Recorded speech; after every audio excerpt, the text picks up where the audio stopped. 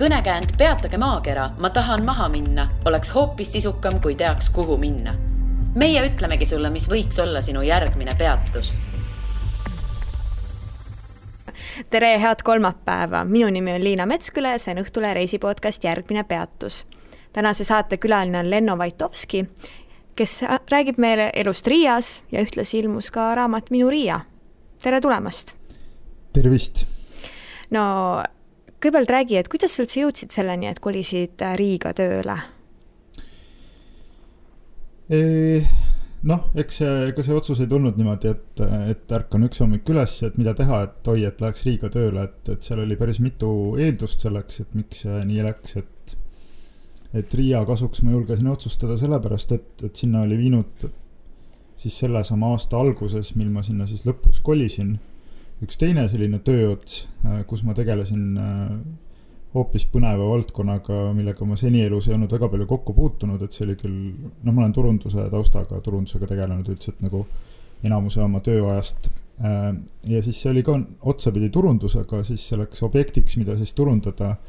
olid hoopis Tutankhamoni hauakambrist pärit aarete koopiad. Ja täpsemalt siis neist valminud näitus, selle tellis Egiptuse turismiamet. Ja siis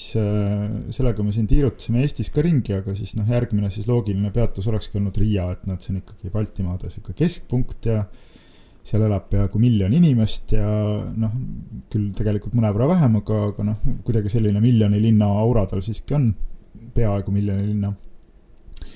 Ja siis me seal Riias siis kuskil 6 aega või isegi 2 kuud koos ettevalmistuse ja kokkupakkimisega siis elasime. Ja kuidagi sealt Riia mulle niimoodi hinge jäi, et eks ma olin seal enne ka käinud, aga niimoodi rohkem sellise tüüpilise turistina, kes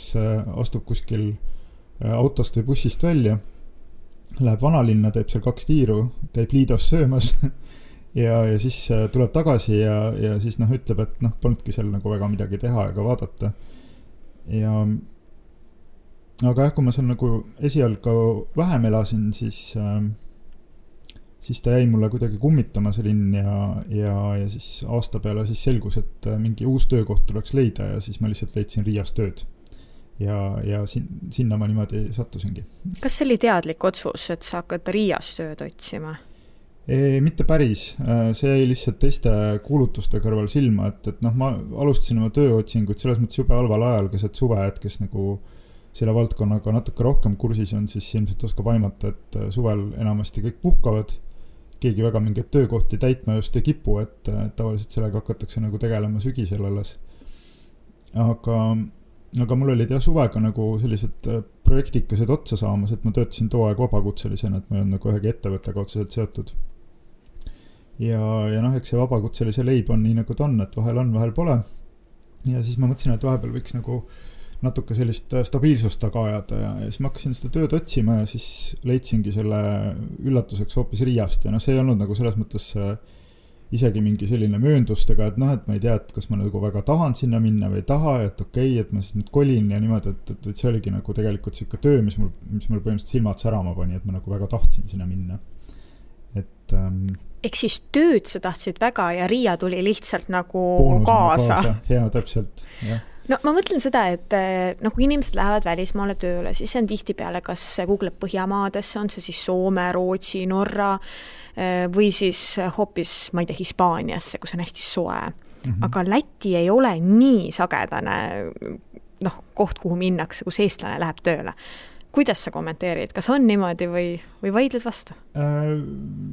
Natuke vaidlen vastu, selles mõttes, et Läti ei minda tööle põhiliselt sellepärast, et seal on tunduvalt väiksemad palgad kui Eestis, aga... No ma ei tahtnud öelda, vaata seda. Ei, sellest ma arvan, meil tuleb juttu niikuinii veel, et seda ei ole mõtet nagu häbeneda, aga miks sinna tööle minnakse, põhjus on see, et seal on hästi paljude ülemaailmsete suurte firmade Baltikumi peakontorid näiteks. Ja mina läksin sinna täpselt samamoodi ühe suure firma Baltikumi peakontorisse, et sellisel puhul see palk võib olla sama, mis Eestis või isegi suurem ja selliseid eestlasi ma nägin seal ikka päris palju, et ka meie ettevõttes oli neid mõnikümmend inimest, nii et neid ettevõtteid on veel, et seal on seal on suured meediafirmad, toiduainete tööstusega seotud firmad, kosmeetikatööstusega seotud firmad, mina olin siis selles viimases. Ma arvan, et mina lihtsalt ei tunne neid inimesi ja minu maailmas arvasin, et ei ole, seda on kõik Lätis järelikult. Sa ütlesid, et Riias on paljud sellised Baltikumi peakontorid, et miks nad just sinna koonduvad? Nad koonduvad sinna täiesti proosalistel põhjustel, see on logistiliselt kõige loogilisem koht, kus olla. Riias on väga suur, või noh, väga suur Riias on suur lennujaam võrreldes Tallinna omaga, võib-olla siis mitte mõõtmete poolest nii palju, vaid siis nagu ühenduste poolest, sealt on ikkagi tunni võrra kiirem Euroopa poole sõita ja siis mitmetest kohtadest saab sinna tunduvalt paremini kui Eestisse näiteks või ka Vilniusesse, et ja noh, pluss ta on Baltikumi suhtes siis ka keskel, et sealt on nagu põhimõtteliselt Tallinnasse ja Vilniusesse täpselt sama pikk maa sõita. Et noh, ma arvan, et see on üks põhilisi põhjuseid ja noh, võib-olla ka see enne mainitud see palgatase, et noh, sealt kohalikku tööjõud on võimalik nagu ikkagi suhteliselt hea raha eest leida, et võib-olla Eestisse tulles oleks need numbrid natukene teised ettevõtte jaoks ja seda ka kindlasti vaadatakse, jah.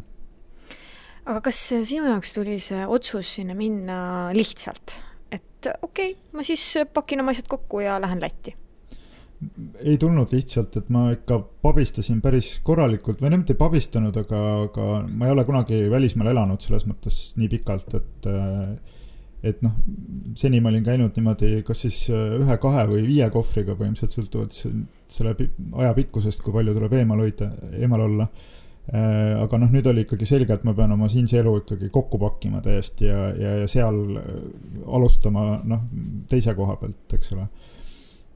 Et ma arvan, ma kindlasti olin rohkem pabinas, kui ma välja näitasin ja ma arvan, et ma võtsin seda ise kindlasti tõsisemalt kui paljud mu sõbrad ja tuttavad ja perekond, et ja põhjus ilmselt on selles, et miks teised seda nii tõsiselt ei võtnud, et Riias on ju nii lähedal, et see on ju põhimõtteliselt nagu Võrru kolida enam-vähem või et see nagu praktiliselt ei lahkugi Eestist, aga noh, ma enam-vähem kujutasin ette, kuna ma olin seal juba natuke aega elanud, et kuivõrd kapitaalne nagu see elukorralduse pool saab nagu olema ringi teha, et jah. No mis siis tuli ümber teha? Paned oma need mitte 5 kohvrit, vaid 6 kohvrit kokku või 7? Mul oli terve auto täis, siuke furgooni täis asju, et no ma sattusin nüüd eraldi peatükk seal raamatus ja siis ka minu elus esialgu oli üldse elukoha leidmine, et see oli selline üllatavalt palju väljakutseid pakkuv projekt, et ma sattusin taaskord jälle ka sellega halval ajal tegelema septembrikuus, kui sealt kõik üliõpilased ja muud linna saabujad olid juba üle käinud, et ühesõnaga sellest kõigest pikemalt või mu raamatust lugeda, et kus see kõik läks, aga lõppkokkuvõttes ma ikkagi jõudsin sellisesse suhteliselt vähem möbleeritud korterisse, ehk siis ma pidin kõik asjad nagu kas siis ostma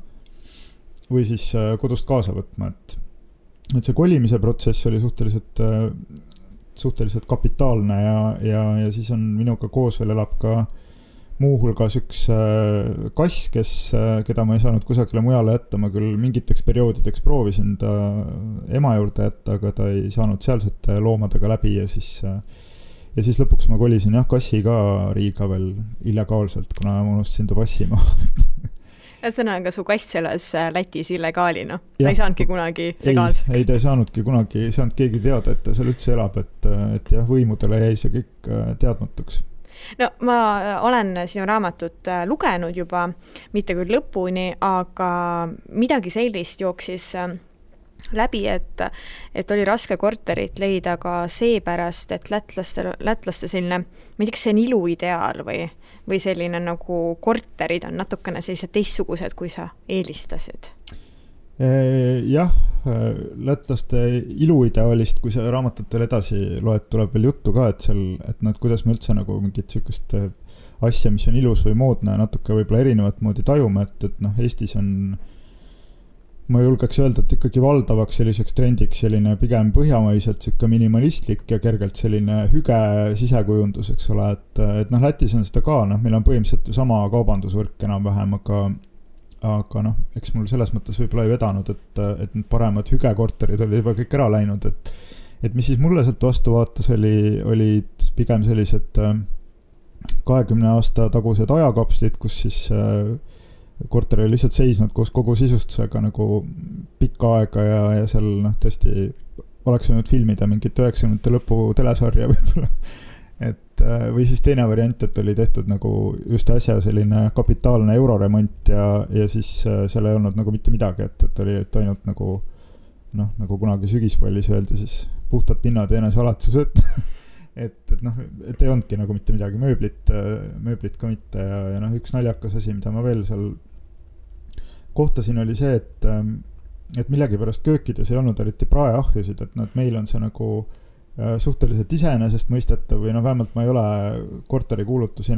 vaadates väga tihti sellist asja näinud, et oleks nagu köök, muidu täiesti tavaline köök, aga ilma ahjuta, et seal ma nägin noh, põhimõtteliselt ainult sellised korterid sel hetkel, kui ma neid otsisin. Et ma hiljem, kui ma nagu tuttavatel külas käisin, siis neil ikkagi nagu olid praeahjud, et ma ei teagi, kas see oli nagu mingi lihtsalt kokkusattumus või siis seal ikkagi valdavalt on nii, et neid ahjusid ei kiputa panema, noh, ma ei tea, kas köögi väiksuse tõttu või tõttu. Jaa, ma just mõtlesingi, et ainsad sellised või noh, köögid, millega ma olen kokku puutunud, kus ei ole ahju, on ikkagi päris pisikesed, äkki nad olid siis nii pisikesed, et sinna ei mahtunud ära. Jah, võib-olla küll.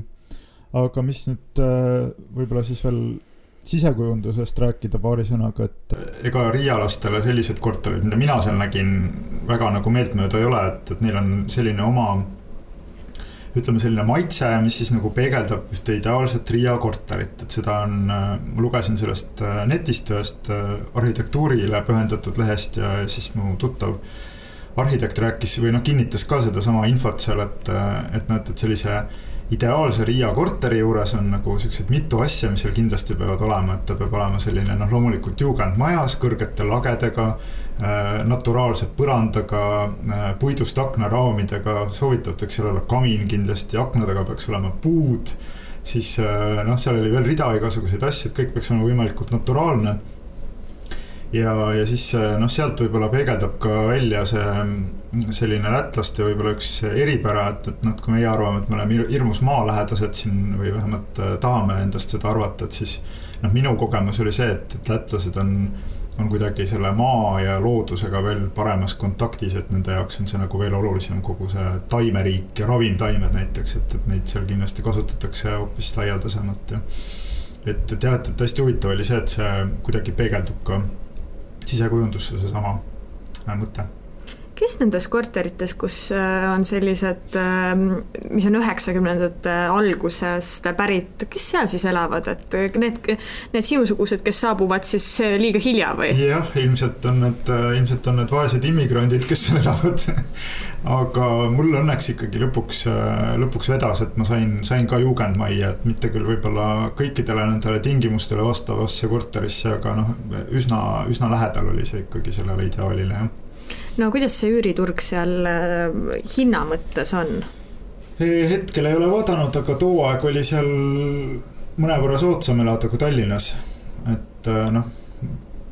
arvestades seda, kui palju üürihinnad Tallinnas tõusnud on, siis ma arvan, et see vahe on jäänud ikkagi Riiaga. Et ma ei usu, et see seal samas tempos on juhtunud nagu siin. Et seal lihtsalt on seda kinnisvara rohkem, et tegelikult kui hakata vaatama, siis noh, see potentsiaal on seal tohutu ka neid vanu maju veel korda teha, et seal kesklinnas need ilusad jugendmajad, need tavaliselt on seest tühjad, et seal on selline võib-olla mitte väga soositud selline kinnisvarapoliitika, et need majad on kunagi küll tagastatud kellelegi kõik, aga samas nõutakse ka nende nagu sellist korrashoidmist ja kellelgi väga selleks raha ei ole, no et sellist, ütleme, 30 korteriga 4-kordset uhket jugendmaja nagu korda teha reaalselt, et see nõuab tohutut investeeringut, et siis seal tihtilugu ongi piirdatud lihtsalt sellega, et fassaad on nagu üle värvitud, aga tegelikult see maja on seest tühi. Et kui mõelda, et kui palju toredaid kortereid veel sinna saaks teha, et siis tegelikult seal kinnisvara puudust ei ole, jah. Kas millegagi peale selle kodu leidmise oli veel vaja tegeleda, et sisse seada? Kuidas see sisseseadmise protsess sul oli üldse? Noh, eks ma seal niimoodi järjest tegelesin erinevate asjadega, mis nõudsid tähelepanu, et otsisin seal, ma ei tea, ala keemilist puhastust ja lähimat toidupoodi ja siis ühte teist veel ja noh, siis Lätti kolides on selline asi veel, et kui sa sinna tööle lähed, et sa pead ennast mingi aja jooksul ära registreerima, et siis sa saad nagu sellise, ma ei tea, kas tööloa päris, aga no ühesõnaga Läti isikukoodi ja siis isegi ID-kaardi, kui soovid, et see ei ole kohustuslik, aga noh, mina selle endale tegin. See oli ka päris lõbus protsess oma ette. Et ja täiesti reaalne oht on ka see, et sa saad Läti nime endale.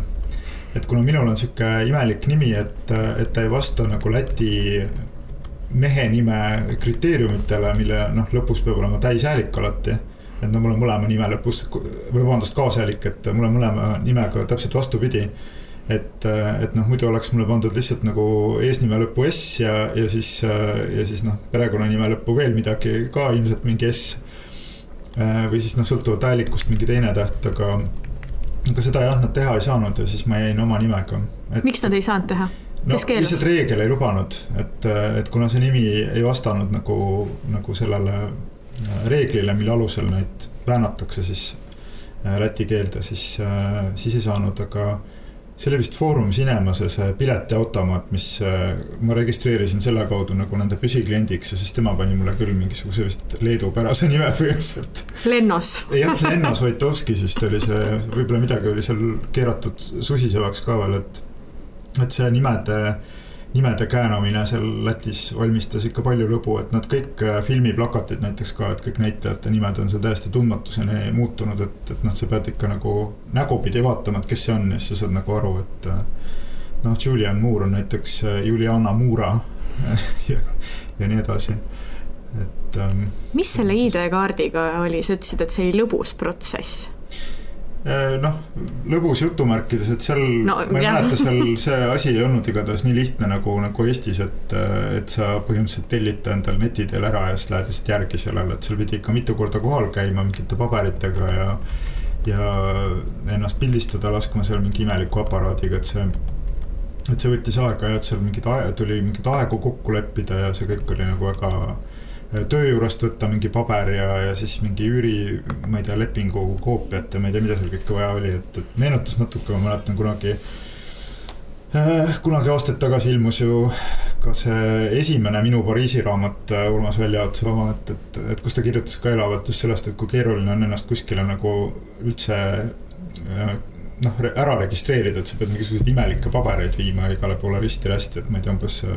elektrifirma arveid viima gaasipakkujale ja siis pärast need kõik veel viima korteripakkujale ja siis pärast veel kõik need omakorda viima kuskile mingisse ametisse, kus siis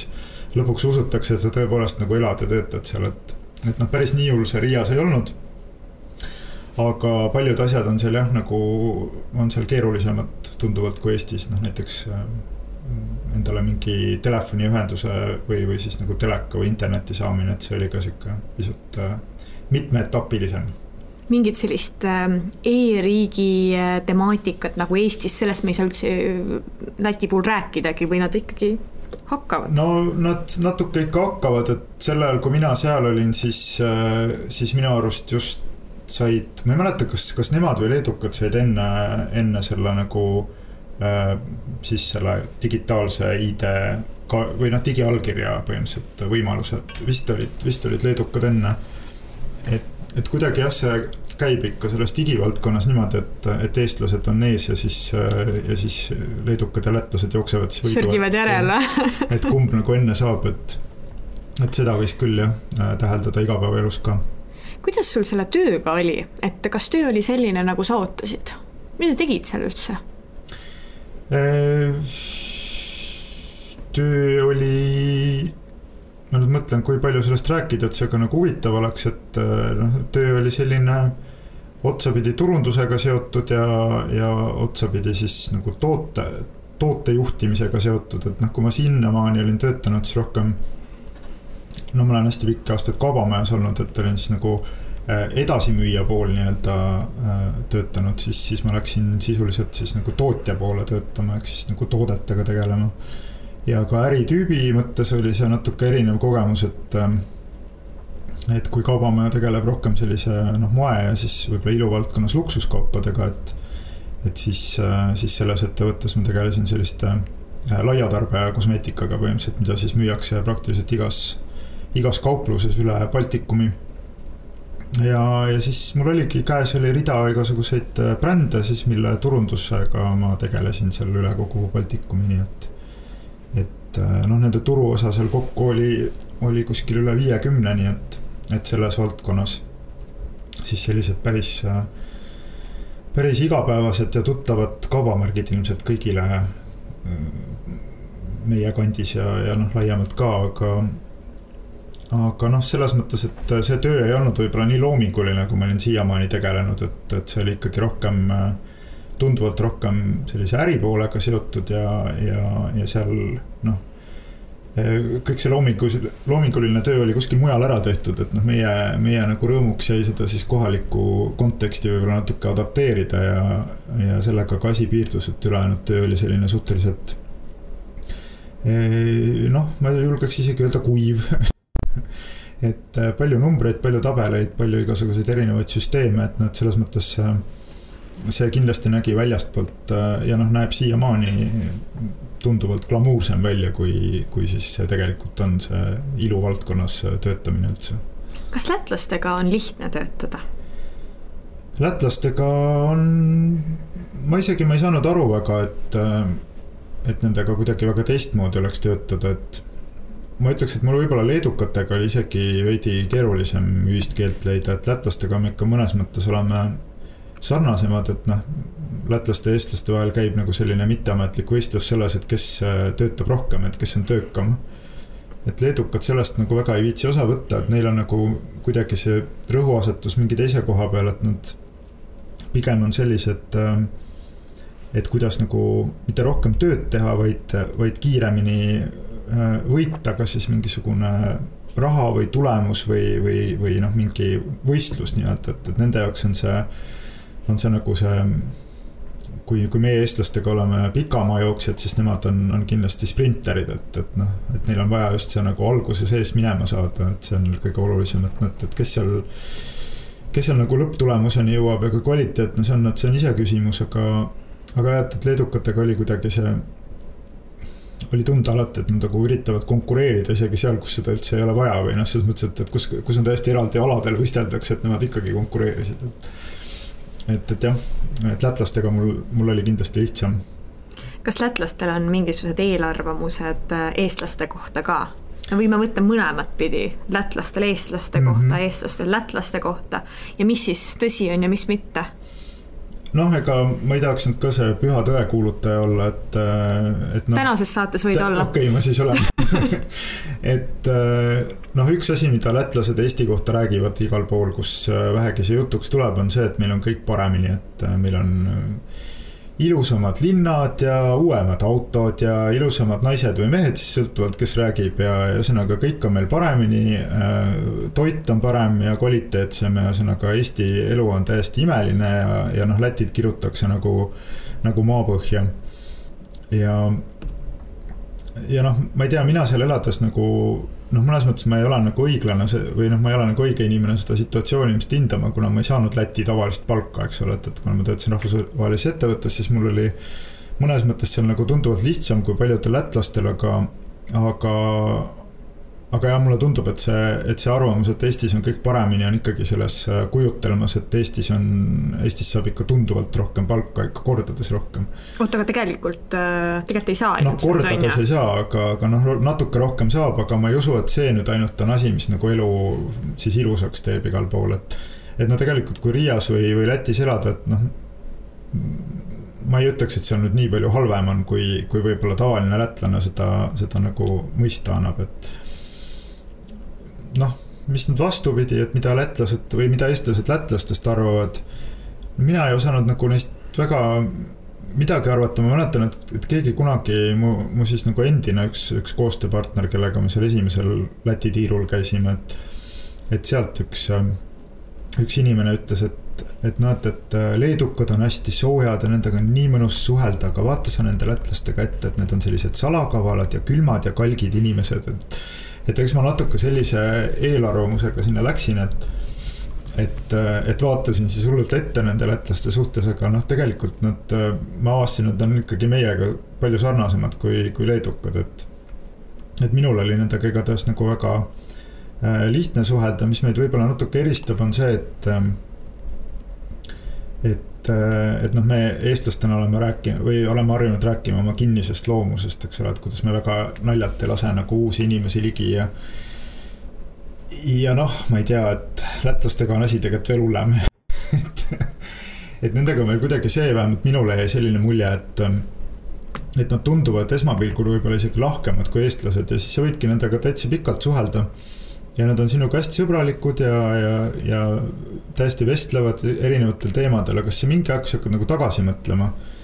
siis sa saad aru, et nad tegelikult enda kohta ei ole suurt midagi rääkinud. Et sa tegelikult ikkagi ei tea, kes nad on, et nad oskavad nagu sellist võib-olla nagu veitsikest võlt sellist avameelsust või kuidagi nagu ma ei tahaks seda nagu teesklemiseks päris öelda, aga ma arvan, et see tuleb kuidagi nagu loomulikult, sellel on mingid omad põhjused võib-olla, aga jah, et nagu mingil määral mulle tundus, et on veel kinnisemad kui eestlased. Nendest arvamustest lätlaste kohta ja lätlastel eestlaste kohta rääkides, mina olen kuulnud, võib-olla ma eksin, et lätlased arvavad, et eestlased on väga aeglased. Jaa, absoluutselt, seda arvavad, kusjuures kõik rahvad peaaegu, kes meist lõuna poole jäävad, et eestlased on väga aeglased lätlaste anekdootides on tegeline Marko, kes on siis selline kõikide nagu kõigi aeglaste eestlaste selline võrdkuju, et ta jah esineb seal tihti nagu ja ma ei tea, Vot ei oska jälle hinnata ise eestlasena, et kui palju me neist siis nagu aeglasemad oleme, et aga ma saan aru, et eestlastest räägitakse seal meil anekdoote. Jah, meil lätlastest väga palju peale Kuuevarba loo ei ole neid lugusid, et aga lätlastest omakorda räägitakse jällegi Leedus anekdoote, nii et ja meil räägitakse soomlastest anekdoote, nii et see vist käibki nagu niimoodi põhjasuunas ülespoole kogu aeg. Aga kas need anekdoodid on sellised nagu, kui palju seal pilgatakse ja kas see pilkamine on selline nagu, ma ei tea, kas pahatahtlik või? Ma ei tea, nii palju kui mina lugenud olen, ma ei ole väga nagu see anekdoodi teema mind nagu ei ole väga köitnud põhjalikult, aga nii palju kui ma lugenud olen, siis need ikkagi käivadki kõik selle aegluse ümber, need naljad, et nad midagi muud nad ilmselt siis ei ole suutnud leida. Okei. Aga kas sulle tundub, et eestlased tunnevad lätlasi piisavalt või nad on lihtsalt siin samas kuskil, nad siin on, eks ju, aga me väga ei tea neist midagi? Ei, eestlased ei tea lätlastest mitte midagi, ma võin täiesti nagu teha sellise üldistuse küll, et nii palju ma olen nagu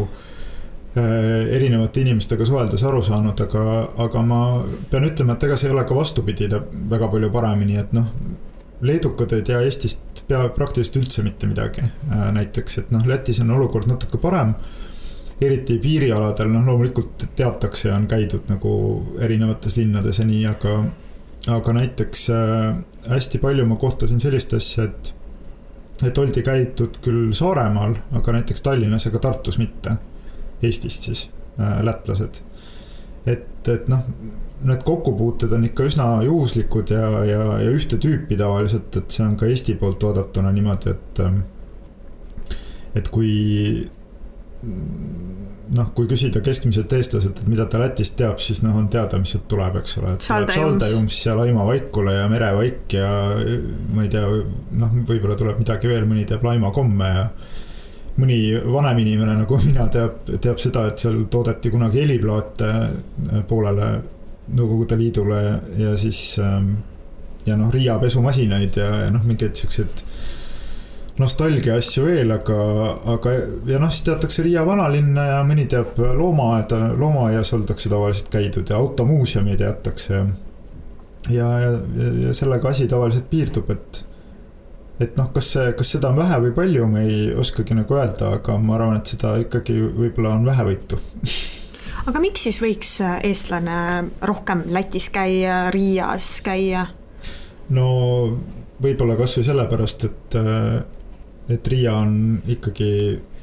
ma ei ole seda ise välja mõelnud, seda ütles Riia praegune linnapea, kes on üsna uus oma ametis, et Riia on lisaks Stockholmile Läänemere maade ainus metropol. Et noh, kui nüüd sealt võib-olla sellest ülikordast natuke allapoole tulla, siis põhjus, miks Riiga minna võiks alati on see, et ta on lihtsalt nagu piisavalt tuttav, et olla turvaline, aga samas piisavalt teistsugune, et olla huvitav. Et see on nagu lühidalt öeldes, et mis seal nagu täpselt igaüks enda jaoks leiab, et see nagu sõltub ilmselt maitsest ja üldse reisimise eelistustest, aga ma arvan, et vahelduse mõttes nagu on ta kõige siukse mugavam koht, kuhu Eestist minna. No ma korjasin praegust üles selle väljend, et piisavalt teistsugune, et olla huvitav. Mis osas on Riia ja Läti nagu ikka niimoodi teistsugune võrreldes Eestiga?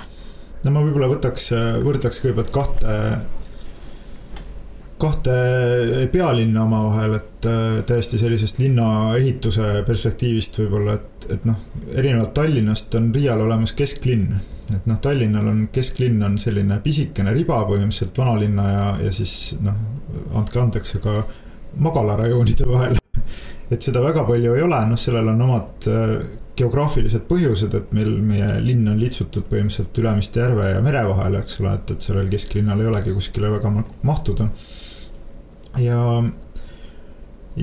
seetõttu, kui jalutamishull nagu mina olen, et kui tahta Tallinnas kuskil jalutada pikemalt kui, ma ei tea, 2 kilomeetrit, siis see distantsi otsimine on ikka nagu tõsine töö. Selles mõttes, et jah, sa võid mööda mingit magistraljääri käia, eks ole, aga see ei ole nagu väga huvitav. Või sõita siis linnast välja ja seal kõndida, aga kui tahta niimoodi jalutada linna keskkonnas niimoodi, et sul oleks kõnnitee ja ka midagi vaadata võib-olla ja kuskile vahepeal sisse astuda, et oleks huvitav, et kui oleks inimesi, eks ole. Et see lägaleb Tallinnas natuke keeruliseks minu arust. Ja Riial seevastu on see kesklinn just hästi suur, et seal on ka taaskord omad ajaloolised põhjused, miks see niimoodi on, et see on teadlikult üles ehitatud 19. sajandi lõpus. Aga see tulemus on ikkagi nagu väga suurlinlik, et seal on täiesti selline ilus läbimõeldud tänavavõrgustik ja ilusad siis kõnniteed, mille peal käia ja on parke ja on selliseid peatuse tegemise kohti, et see võib-olla annab sellise esimese võtme kätte, et mille poolest need linnad nagu erinevad on, et see annab ka sellise võib-olla siukse tunde mõttes siukse erinevus, et ja kui Tallinn on rohkem merelinn, eks ole, et vähemalt me üritame kogu aeg sinna poole avada teda, et siis Riias on võimas Taugava jõgi, et mis need jõega linnad on ka ikka teistsugused tavaliselt kui ilma jõeta linnad, et ma olen ise pärit jõega linnast, et mul on seal kuidagi nagu kodusem olla. Mida sa soovitaksid Riias külastada? Neid soovitusi on praegu üsna keeruline anda, et iga kell midagi muutub ja kogu aeg midagi avatakse ja suletakse, et ma soovitaks Riias kindlasti leida mõni toidukoht, mida on teised ka soovitanud siis, et mõni hea söögikoht, et seal on neid päris palju, mu raamatus on neid ka mõned välja toodud, kus ma olen ise rohkem käinud ja mille kvaliteedis ma kindel olen ja kindel ka selles, et nad lahti veel on, et need on nagu tõesti sellised paigad, mis on alles jäänud. Et kindlasti, Riia on kindlasti söögilinn minu jaoks ka, et seal lisaks toidukohtadele kindlasti tasub keskturule minna, mis on täiesti imeline paik kõigile gastronoomia huvilistele, et seal on, eriti just praegu on seal, isegi kuni ma arvan, et septembri lõpuni sõltuvad sellest, kui soe sügis on, et seal on kindlasti hästi rikkalik valik just igasuguseid põllusaadusid. Aga ka talvel on seal tore käia, et ma isegi ei oskaks nagu talvel soovitada sinna mitte minna, et seal on alati hästi eriline õhkkond selline, see on ikka võimas turg, et aastaid oli ta Euroopa kõige suurem ja Vene ajal peeti teda kõige ilusamaks turuks Nõukogude Liidus, et et see on kindlasti üks Riia oluline vaatamisväärsus. No ilmselt ega vanalinnast ei pääse ei üle ega ümber, et teatav osa elust sinna ikkagi on koondunud. Sealt võiks ka korra läbi jalutada. Siis on Riias olemas üks selline Tallinna Telliskivi keskuse moodi uus piirkond, mis on mõned aastad avatud olnud, mida paljud eestlased siiski ei tea, sest et ta ei paista kuskilt välja, kui sa Riiga sisse sõidad, et ta asub kesklinnast natuke kaugemal Tallinna tänaval, Tallinna ja siis Miera-Eela ristumispunktis umbes. Ja seal on sellised vahvaid kohvikuid ja baare ja siis selline tänavatoidu angaar on seal, kus on erinevad tänavatoidubussid, et sinna võib siis põhimõtteliselt minna poolt päeva veetma lausa, et kõigepealt seal süüa ja siis niisama päikest võtta ja siis õhtul juba sujuvalt mõnele peole sisse astuda, mis seal kandis toimub. Ja sellised punkte on veel, et ma arvan, et neid soovitusi võib-olla ei olegi nagu lõpmatuseni mõtet jagada, et minu arust palju huvitavam on neid kohti nagu ise avastada või neid põhjuseid, miks sa mingisse linna lähed, et mis tahes teine linn võtta, kus ma olen rohkem käinud, et loomulikult sa alustad alati nendest põhilistest vaatamisväärsustest, aga mõne aja möödudes, kui sa oled juba mõned korrad seal käinud, et siis tegelikult jäävad ju ikkagi meelde pigem need su enda avastatud kohad, et mis sa oled ise leidnud ja siis need mälestused, mis seal on tekkinud, et ma arvan, et Riiaga on samamoodi, et lihtsalt võib-olla soovitaks olla julge ja astuda sealt sisse talatud radadelt veidi maha ka, et siis kindlasti hakkab juhtuma asju. Aitäh, Lenno, selle vestluse eest. Aitäh. Ja järgmine Peats on eetris juba tuleval kolmapäeval. Kuula meid igal kolmapäeval Õhtulehest, SoundCloudist või iTunesist ja ära unusta meie podcasti tellida.